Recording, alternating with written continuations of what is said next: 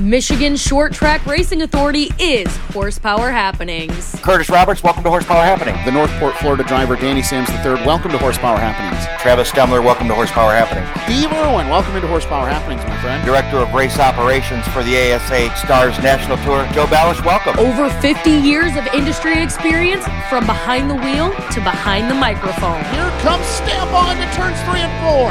Stambaugh to the lip, Stambaugh sideways, Greg Dahlman wins. Yeah, guys, wholesale right side tire changes. That seems to be the decision. All down road. Exclusive interviews every week. Hear from drivers, track owners, series promoters, and so much more. You know, after about 8 hours a month in medical center, they were pretty adamant about me staying out of the car for quite a while. It'll be my first stab at driving a race car that I haven't prepared from end to end, that I'm not calling the shots on, all of that, all at once. Plus, local news, analysis, and opinions you didn't ask for. She is not going to have any excuses. That is some of the best equipment there at Anti-Camping Racing that money can buy. This points fund is massive. These races are massive. These are some of the most high-paying races in the country. From the Be Cool Radiator Studio, presented by CNT Services, here are Zach Heiser and Rich France. Good evening, race fans, and welcome in to another edition of Horsepower Happenings. Happy Monday. Wow. A Monday that was a race day, as a matter of fact, and so much going on, Rich, that we really don't have a Motor City Minute for tonight, which is fine because we got a lot going on tonight. So welcome in. I'm Zach Heiser. Rich France joins me from across the way. Good evening, sir. Happy Snowflake 100 Day. Yeah, that's a new one, didn't it? I saw that coming last Thursday, didn't you? Yeah, and so let's start there. At the time of this recording, the Snowflake 100 at Five Flags Speedway just wrapping up, Rich, and you were able, I think, to catch most of that race today. Tell us what happened. Yeah, I caught every bit of it, actually, just because everything worked out. So, no, Hunter Robbins was fast qualifier, and he started on the pole with Mike Hopkins, and they basically ran 1-2 the entire race. I mean, the action was from the back, to be honest with you. They had a few cautions. I think they had a few cautions early, but they had a long green flag run right in the middle that really separated everything, and the show really was Stephen Nasse. Nasse had and we've talked to him before, self-admittedly a horrendous qualifier. He will always tell you that, and he stuck to that for the Snowflake 100, qualified 28th out of 30 cars to lock in. Wow. All the rest, the last 17 had to go to the last chance qualifier. So qualified, started 28th, brought that 51 machine home third after 100 laps at Five Flags Speedway. So Stephen Nasse really put on the show of the night down at Five Flags tonight. I do want to say congratulations to Chase Berta. He missed it on qualifying, Rich, just plain and simple. They missed it on qualifying. He had to race his way in, which is no small feat down there at Five Flags. No, it's not. And, you know, something had to go right because nothing had gone right for them the whole time down there. Things did not go well in the super late model. But, you know, I think Chase and Rob thought that they were going to qualify a little bit better. But, you know, those are the best pro late model drivers in the country. And when it's time to qualify, you better have your stuff together. And they were just a little off. But he bounced back, won the last chance qualifier, and locked himself into the show. But he had to start 31st. He had worked his way up to 24th or 23rd. So he was doing a nice job just being patient. About halfway through, and then they have what Daytona calls the big one off of turn number 2. Yeah. And he got caught up in that a little bit. You know, in all, when they finally cross the finish line, though, Rich, they're going to get credit for a not-so-terrible day, P16 after everything, after starting 35th on the field. So I think for a first-timer at Five Flags Speedway, they got something to hang their hat on today. Yeah, I think so, too. I think that, you know, and we've been down there, Zach, you have to know that racetrack. Look at Carson Hocevar. He didn't have any luck this weekend either, didn't make the show. And, you know, he has not been consistent. More times than not, they have not been good down there at Five Flags. So I think that's a unique track, all of its own, and it's very line sensitive, I believe. It's not that you need all this power or it's any harder to get the car handling. but there is a line that you run around Five Flag Speedway that's just the fastest, and it's faster than any other line. And if you're a foot out of it, it's a tenth or two. Yeah. It's that much. For sure. And I think it makes a big difference down there. So that was Friday's washaway that got made up today. Sunday was the big day for racing at Five Flag Speedway, Rich. The Snowball Derby, 56th running of the Snowball Derby. And we talked last week who would be the driver to beat. And when you have 60 cars in the pre-entry list, it's really tough to pick that. And I'm not going to get to the end result yet, Rich, because I want to talk about the meat and potatoes of this race. I don't think we ever really knew who was going to win this race until the checkered flag basically fell because it took so long to get everything settled out. Yeah, it kind of went in phases, didn't it, Zach? I mean, it started out, Derek Thorne looked like, Derek Thorne at the beginning, right? It looked like this is going to be another 300 laps of follow the leader, follow Derek Thorne around the racetrack, right? And then see who dumps him or if he doesn't get dumped at the end. That's the flavor that it had at the beginning. Yeah, for sure. Well, that 7 cars started going away, and it went away quick. And when they did get the competition caution to go down pit road, they couldn't make it fast again. That car never got back up front to compete, which is not like that race team. And they had a couple competition cautions and other stops down there, and they couldn't do anything with that race car to get it back to the front. That was probably the most surprising to me of the whole day. Well, that was the most surprising thing that happened. Yeah, you're probably right, because what ended up being the precursor to the end of the race, probably nobody that followed super late model racing for the past 5 years was surprised at the outcome that happened in turns 1 and 2 in the closing stages of that event. No, that was not surprising at all. I mean, Ty Majeski was up there battling with Stephen Nasse. There were 8 laps in a row that Ty Majeski and Stephen Nasse were battling for the lead on a restart, door to door. They didn't get away from each other. Wow.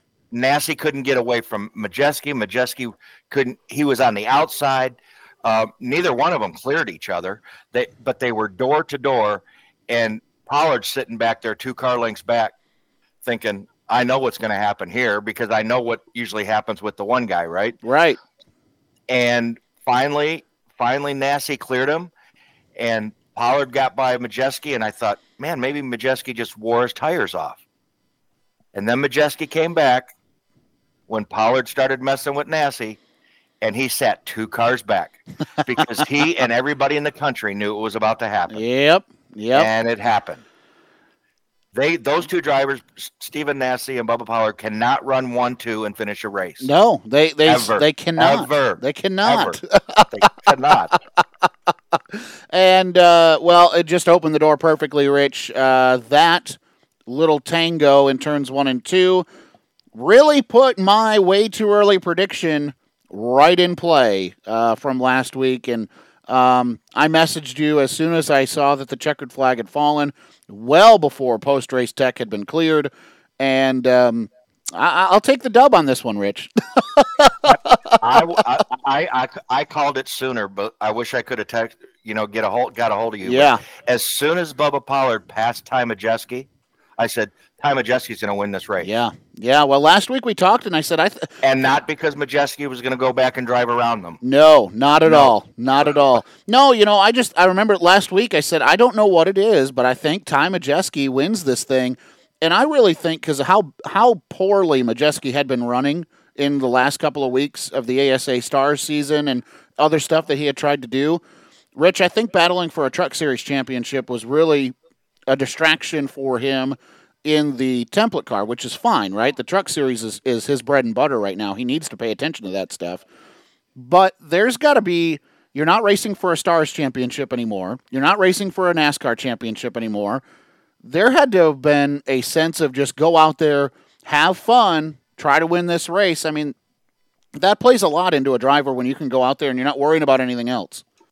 Yeah, I mean, he had the chance, a week ago at the Bill Bigley Memorial, and he ran 7th. He wasn't slow. He wasn't junk. It surely wasn't like his last 3 performances on the ARSA Stars National Tour, where he didn't finish either of those 3 races. The only reason he won it is because he had such a good start to the season. Yeah. And won so many races. For sure. But that he had those points in his back pocket that he could give up. But yeah, I mean, we were there. He flew back from Phoenix and jumped in a race car at Nashville, and didn't go well. No, not at all. So, but I mean, yeah. So this was his first time where he didn't have any pressure. I mean, outside of last week, just let's go and race. And he had a good car all day. And remember, Majeski becomes the first repeat winner of this event in a while. We haven't seen a repeat winner in this event for, I forget the stat, 6 or 7 seasons. It's been since we've seen somebody go back to victory lane again in the Snowball Derby. I think it was 2011, 2009 and 2011, or 2011, 2012, something back in there. Yeah, so it's been 10 years. Yeah, for sure.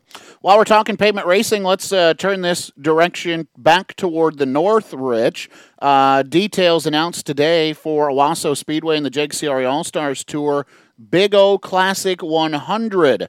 It'll return to Owasso in 2024, Saturday, May 25th. Is now the official tune-up for the August 3rd Masters of the Pros 185, that marquee $15,000 to win event.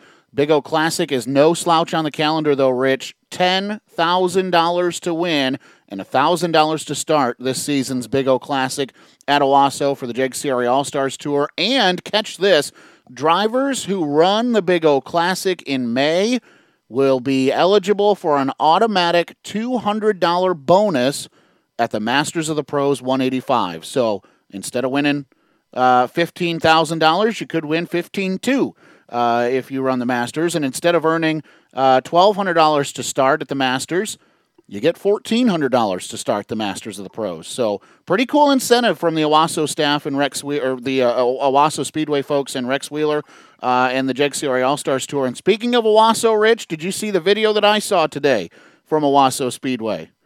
The pit road is not that far off, is it? We're going to have live action pits for this year's races at Owasso, which I think is just fantastic. The concrete was going down today, and that's pretty exciting. It was, and you kind of got to be careful with that. You never know around Michigan when, how late in the year you can start laying that stuff. Yeah, we had a foot of snow up there at Owasso 2 weeks ago, so. But the ground, but then it gets warm, so I don't think the ground's frozen yet. No, I agree. Yep. It hasn't really been that cold for any length of time to freeze the ground, and I'm not a cement guy. I don't lay cement, never have, but apparently it's still okay. Apparently it'll still work. Yeah, that's exactly right. So that's pretty cool.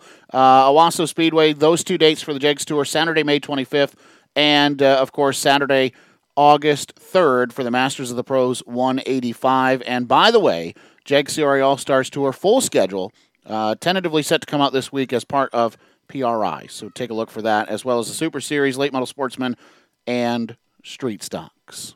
Well, Rich, our first interview tonight, as if you didn't see this on social media, was scheduled to be the new American Late Model Ironman Series. One of the directors, Chris Tilley, and he messaged me, and he straight up said, I just don't have time to devote the 20 to 30 minutes that you guys normally do on your show with guests. Offered to give him a 15-minute slot, Rich, and he said, nope, I can't do anything more than 5. And I said, well, this just ain't going to work tonight then, because we got a lot of late model drivers, a lot of late model fans in our area that are hoping to hear what's going on with the only tour, Rich, the regional tour that's in our area, and they couldn't make it happen. So we've been talking a lot about late models. It's that silly season time of year where we do talk about late models and their rules quite a bit. And so we called this guy a little bit, not on his bluff necessarily, but he wanted to play a hand, and I said, okay, let's play it. Makes his home in Hubbardson, Michigan. Garrett Wiles, driver of that number 16 machine. Welcome into Horsepower Happenings. Hey, guys. How's it going? Doing good, Garrett. And I'm going to let the listeners in a little bit. We did this show last week when Ironman and ALMS announced their merger, and Rich and I were discussing where would these cars run should they come back into the Michigan way. ALMS, of course, hasn't raced since 2019, so we have not seen a regional touring late model series in Michigan hold the Dirt Car Summer National Hell Tour since 2019, and even then I think it was one race at at the track up north there that I can't. It starts with a W. Help me out. Not Winston, at Winston Speedway.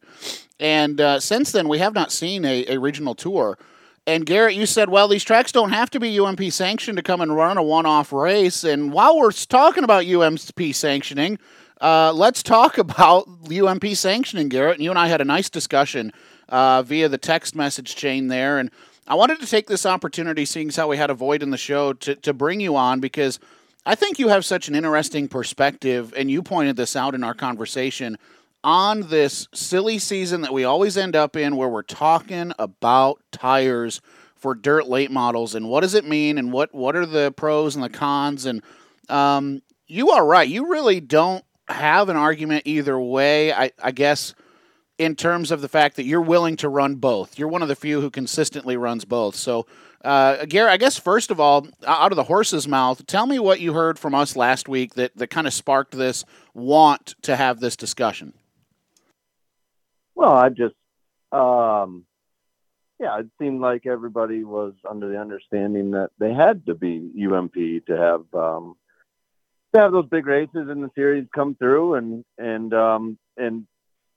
you don't have to. I've seen other tracks do it, and I'm actually not opposed to having. I mean, I would love to see my home track have a big race come in and compete against some of their drivers.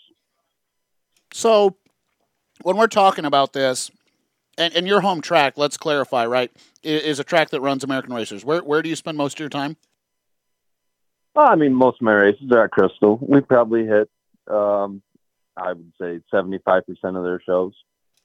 Crystal's such a great example of this because they're a racetrack, Garrett, and you know this, that they were on the cusp of this discussion just about a year ago, where they had a decision to make. What were they going to do? And they elected to stay with American Racers, and they have continued to support that, staying on American Racers. Why does it work so well for that racetrack? And what is it about the American Racer tire that you guys are so passionate about staying on that tire there at Crystal? Well, Crystal is kind of an animal of its own breed. It's very embedded. It's been there for so long, with the same rules for so long. But I also think that, the American Racer is also, and nobody will argue this, it's a budget friendly tire. So naturally, we've been grown accustomed to it. And last year, I know it was in the talks.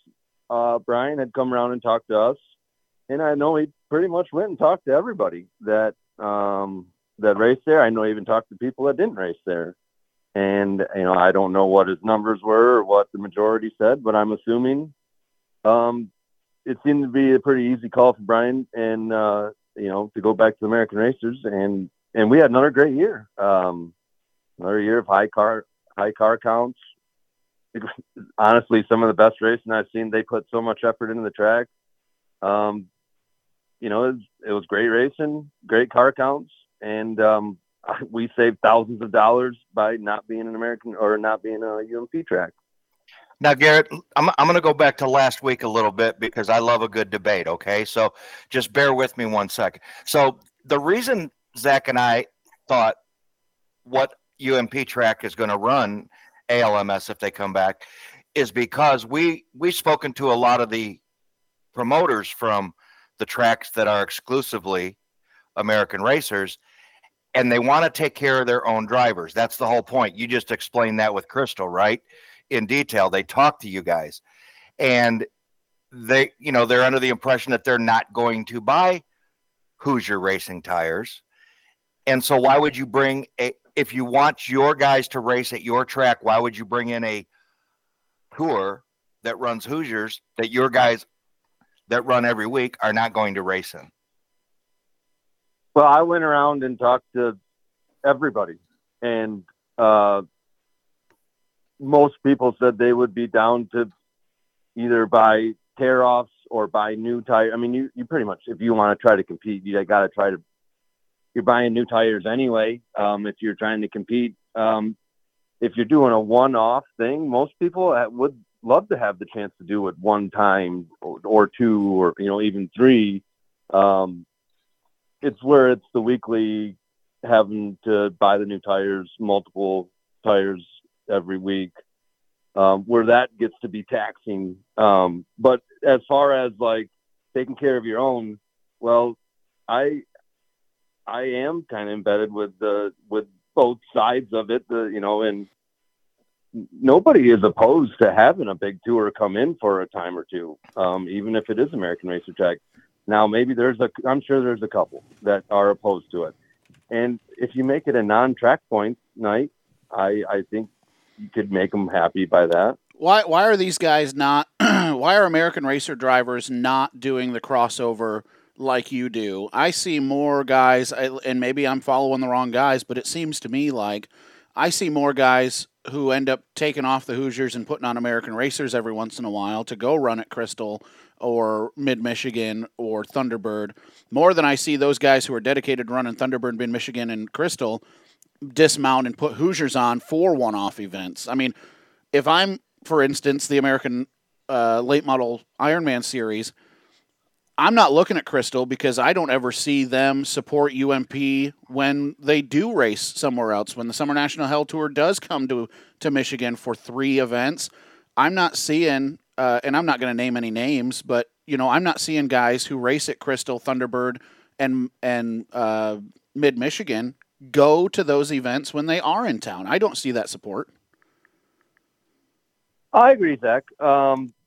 There isn't a lot of crossover when it comes to the guys on American. There's a lot of budget racers that are racing on the American Racer tracks, and so their our rule set just doesn't fit. The top guys in the American Racers, what you would call the top guys, they will put on the Hoosiers and run it, and you would call the budget racers that are, maybe racing for the top 10s, the Summer Nationals and the ALMS, they're all on Hoosier tires. Well, they're not really going to go buy the tires. If they were on American Racers, they would probably race it. But they're on the Hoosiers, so it's like, well, I'm not going to go out and buy the tires when I'm normally running for 10th, and it just doesn't really make sense. But you don't really see much on the weekly side of that either. To be like counterpoint to that is not very many guys will put on the Hoosiers to go up and race a Merritt or a Tri-City on a rain out night or something like that.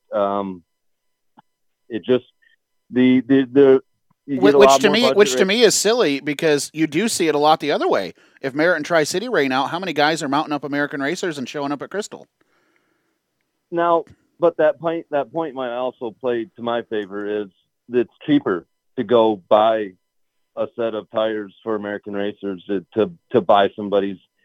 You can go buy somebody's 2-week-old tires for American Racers and be competitive. I saw Rusty buy like 4 old tires off of Travis or Logan some one weekend, and I think he damn near won to show at Crystal. Like, and just hard to do that on a UMP track. Okay.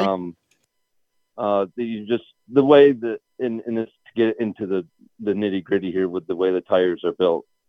Go ahead, Garrett. I thought the way that the Hoosier tires are built, yes, they do have their different compounds, which also lead to more tires you have to have in the trailer. But the way they're actually built, it's the lug of the tire halfway up is like it's curved to it from the bottom, and then it goes up and straight to a point, and it's all about your edges. And this is all just me talking. I could be way off base with this, but this is from my experience. In the American Racer, the lugs on those tires are literally square from the bottom of the tread to the top. So as you wear it down, as it gets 50%, you can grind it with your grinding wheel, and it still feels somewhat fresh. It still feels good. A Hoosier, if you get that thing to 50%, it just feels smooth, rolly hills all the way. You really get your edges back when you grind it. And that's just from my experience dealing with them, running tires that I have a race on them or 2 races on them. And we went to Merritt this year, and we started on the front row, and I didn't have a new tire on me. It was just a weekly show, so I had a tire that was a tear off from Chad Finley. And I felt like it was a decent one. And we led every lap, put pretty good gap on second. 2/3 around the race, it just felt like the car went away. And we ended up finishing third and got back to the pits and looked and just didn't have enough tire. And talking with first and second, they both put a brand new one on. And I'm not saying that's the reason I lost, but it was, it was a learning lesson for me. That's for sure. Well, maybe Garrett, I'm listening to you, and maybe you're changing my mind a little bit. Maybe it's not the tires. You just described the tires, but the difference is maybe it's not the tires themselves. When I go out, when Zach and I travel the state and we go to a UMP track, is it as simple as the bigger teams are running Hoosiers and the lower budget guys are running the American Racers, and that's the difference? Mostly, but that's not. I mean, I race with Logan Nickerson damn near every week at Crystal. I mean, he's a regular competitor of mine, and he runs American Racers now. I think he would like to go to Hoosiers if you gave him the option. A fact is if we the Hoosiers definitely help out the bigger money teams. How are they helpful? What do you mean by that? Because if you can put on more tires, those Hoosiers from 100% to 90% are so good, and then from say 90% to 50%, they're all right, and then from 50 down, they're junk. I would say, and I would say with American Racer from 100 to say 25.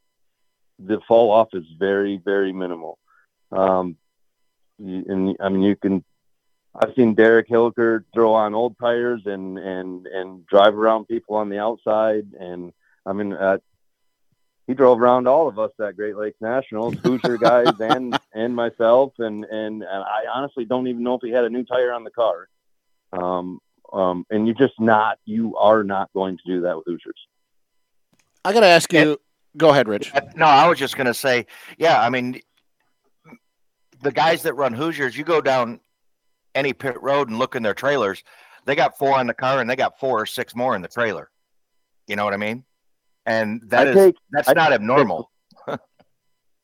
And that is honestly only in case I get a flat. We buy a new tire every other week. I would say it would probably be the average of it. If we wanted, I want to be competitive. I want to run up front. If we switch to Hoosiers next year at Crystal, that number is definitely going to go up if we want to try to run up front. And if that number doesn't go up front, I guarantee you our position finish goes backwards. And not that that's on the table at Crystal. They've made it pretty clear that they're going to run American Racers in 2024. I want to ask you about sustainability versus growth in the state of Michigan. That's one thing that we got into very, very lightly in our text conversation is you played a little devil's advocate and said, well, what if all of Michigan was on American Racer? And I said simply, we get no growth of late model racers in the state if we do that because we are then on an island. Nobody to our south, nobody to our east, nobody to our west, really, for the most part, is running American Racers. But I sit here and I listen to you and I think about it. Okay, if we run American Racers and we're on an island and we do that, do we have sustainability where we keep these, let's call it roughly 55 to 60 cars a week who are racing on American Racer tires? If it's me and I'm running this this division, or I'm trying to keep this state in this sport afloat, I want growth. I don't want just sustainability because these drivers are going to retire. This group of customers is going to fade away. The demographic is going to change. I would really be concerned about the continuation of this sport if you exile other drivers from outside of the state to be able to come in and race on a regular basis. Well, Zach, I think Michigan's kind of been on an island of its own forever. Kind of. Other than Jeep, we don't really, and Jeep was never really a national driver. We don't really have national drivers. We don't have national teams. We get some national races here and there. But for counterpart to we had a $30,000 to win race up in Merritt Speedway. But the World of Outlaws were in Wisconsin, but like Lucas Oil wasn't racing. There was a lot of opportunities. It was like the second highest paying race in the United States, and it drew, I think, like Ryan Unzicker.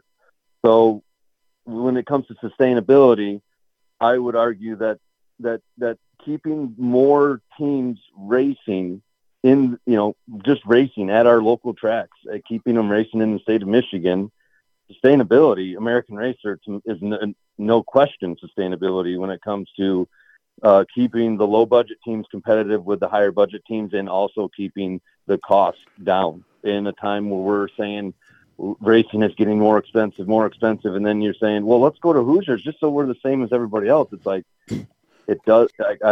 Then that contradicts. Right. And so you heard my point, and you went to the national scale drivers, and that's not who I'm talking about.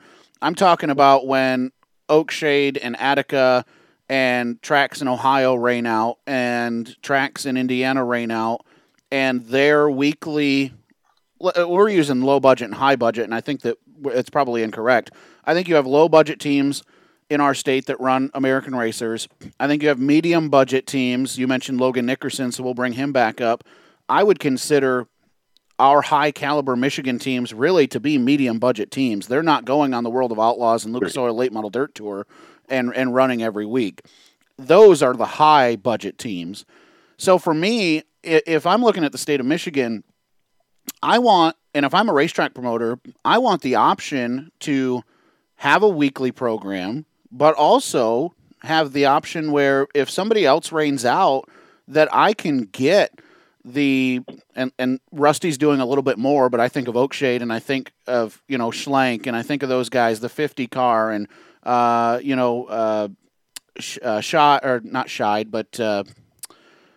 can see his car, but I can't think of his name right now. But those guys that run Oakshade and Attica and that Shields, thank you, Devin. I'm thinking about those guys where they have to go so far north to find a racetrack that runs the same tires that they already own that, they're never going to come to our state.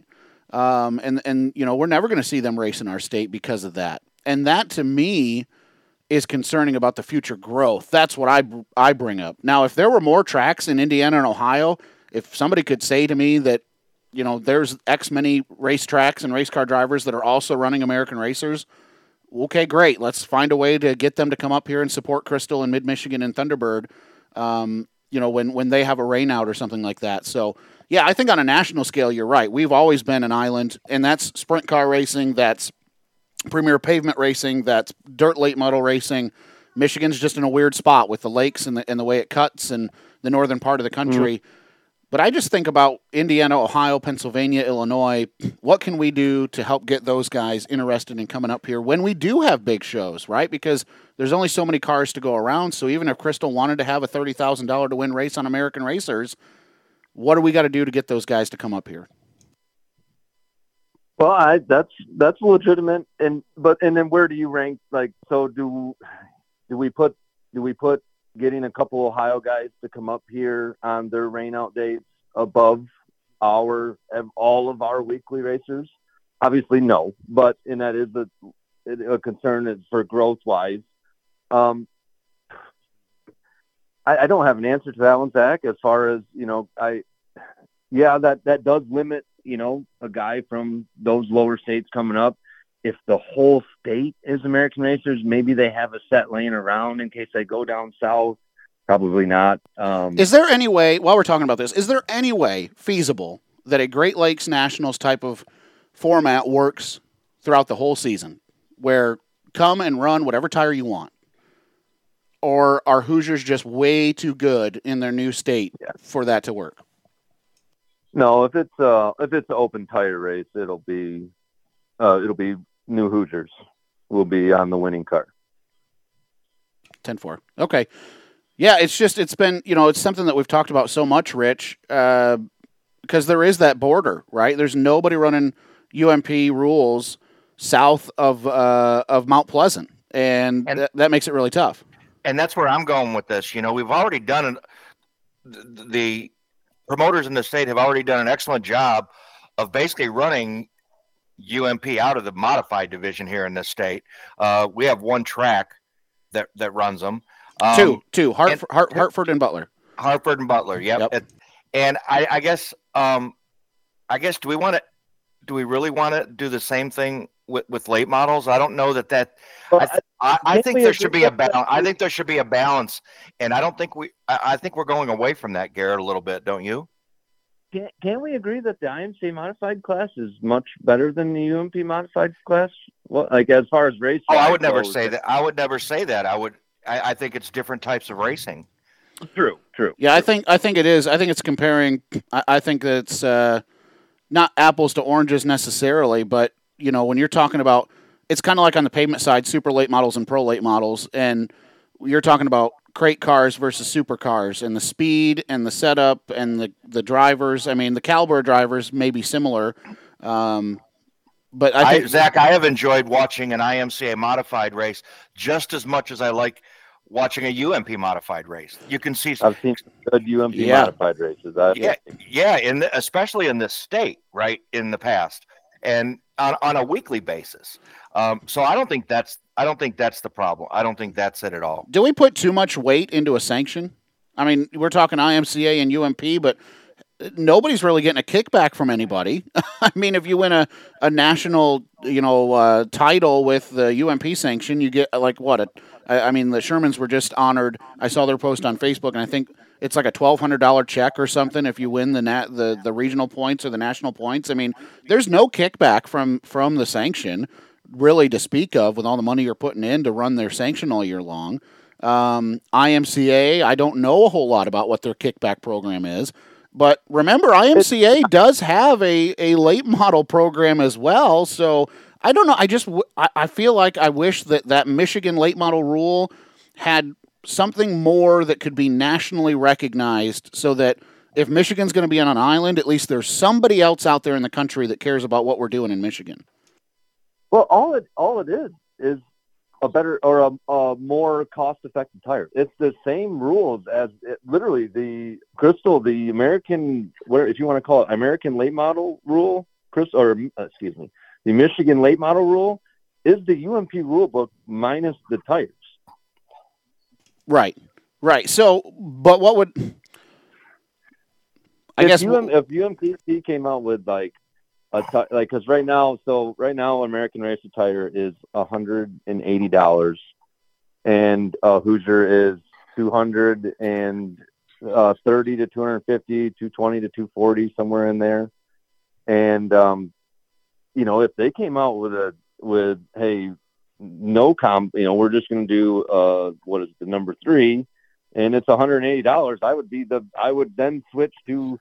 I would be riding the Purple Mafia, and these guys are the greatest. And well, and here's the thing: I used to race, and we were a low budget team in every division that we ever ran in. And when we ran late models, tires were nowhere as near as important as they are now. We ran takeoffs that baked in the sun. We had 20s that were as hard as 40s, and 40s that were as hard as a rock. And you get away with that with American racers somewhat. Like you can. I run tires. We pick through tires. Like, I think that's from 2 years ago, and we won races with it. You can still do that somewhat with American racers. And so my point is that I was a low budget racer, and low budget racers are important. People call them field fillers. People call them back markers, whatever you want.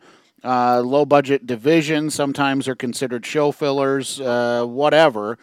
Everybody is important to the survival of this sport. And so I want low budget racers to have a place to race, and I want medium caliber racers to have a place to race, and I just want track promoters to be able to put on a show and know that they're going to get race cars. And this division, like Rich said, the IMCA UMP modified thing was really putting a stress on promoters, because you were either trying to run both divisions and getting 12 cars in each, or you picked a side and you got 8 cars to show up one night and 30 cars to show up the next because somebody rained out. And now, like Rich said, people have quit doing that division. They've bought into IMCA, and everybody's getting 18 to 22 cars a night. I don't care. I just want us all to be, and this is from sprint cars, late models, to street stocks and four bangers. I love it when racetracks come together and all run the same rules package so that everybody can go play somewhere anytime they want. And I really think that would lead to the success of Michigan racing. Goes back to the sustainability versus growth. Maybe at this point we just need to sustain so that doors stay open and we can worry about growth in the future. Well put. Well put. Yeah. Rich? And I think the day, and on the other hand, Zach, I guess the day I think we can get 10 or 12 promoters in the same state to agree on anything, I'll hang up my microphone, because I don't think that's ever going to happen. MSPA does a great job of getting people in the same building with similar mindsets, but they all still don't agree with each other. Garrett, it's been fun to talk tires, my man. American racers, like I was getting ready to say, from the budget racer standpoint, I'm with you. I will buy 4 American racers all day long for the price of 2 Hoosiers. I just want us to see I would like for them to find a level playing field where everybody can run the same tire, the same rules, and go race wherever the hell you want. And then we just got to find a way to get those guys from the South when they rain out to keep 4 American racers in their trailer so they can come up and play. If there's a guy from down south that needs a couple tires to come up and race, I'm sure we can get around some to come up to Crystal. If Rusty can do it, anybody can do it. It's been done before. I think Missler's been up here. Rusty's been up here. There's guys from Oakshade that come up to Crystal and race. It can be done. All right, there you go. Garrett, real quick here before we let you go, let's talk about that 16 car season for you, kind of hit or miss, and I'm sure you're looking forward to what 2024's got in store. You look at your stats on My Race Pass from the 2023 season, 19 events, 11 top 5 finishes. That's pretty damn good. Yeah, and I guess the stat you can't see in there is I think we had 7 DNFs. If we finish in the top 5. Oh, my goodness. And they are all right in a row. DNS, May 27th, DNF the 24th, DNF the 1st, DNF the 3rd, DNF the 8th. You had a stretch there where I think you were about ready to sell everything, probably. It was a frustrating year, Zach, knowing you got speed and just, I don't know. We got a couple wins, but funny it is, they were in the old car. They weren't in the good car. We just couldn't put everything together. For a whole night with the good car. Just to pick on you a bit, those DNFs weren't 7 American Racer flats, were they? There might have been a couple in there. And Garrett, what are now? You said that we're going to see you at the Dome coming up. You'll be fan mode next week when we go to America's Center. Are you there with anybody, or are you just going as a fan? Oh yeah. Take my fiance Heather and my crew chief and his wife. And my brother's going, and we'll be down there. It'll be my second time going. You're going to be hanging around with your gear bag, ready to rock? No. I did get my new helmet this week, but no, I will not be taking it down there. All right, cool, man. 2024, what's in store for you? You go back to Crystal or race around a little bit and see what's happening? I'd like to shake it up a little bit, but. We'll see what happens. Right now, I would just say it looks a lot of the same. Crystal and follow around money and travel around a little bit here and there. But I'm interested in 96. Would see what they got going on. Could be there very regularly. Don't know yet. All right, man.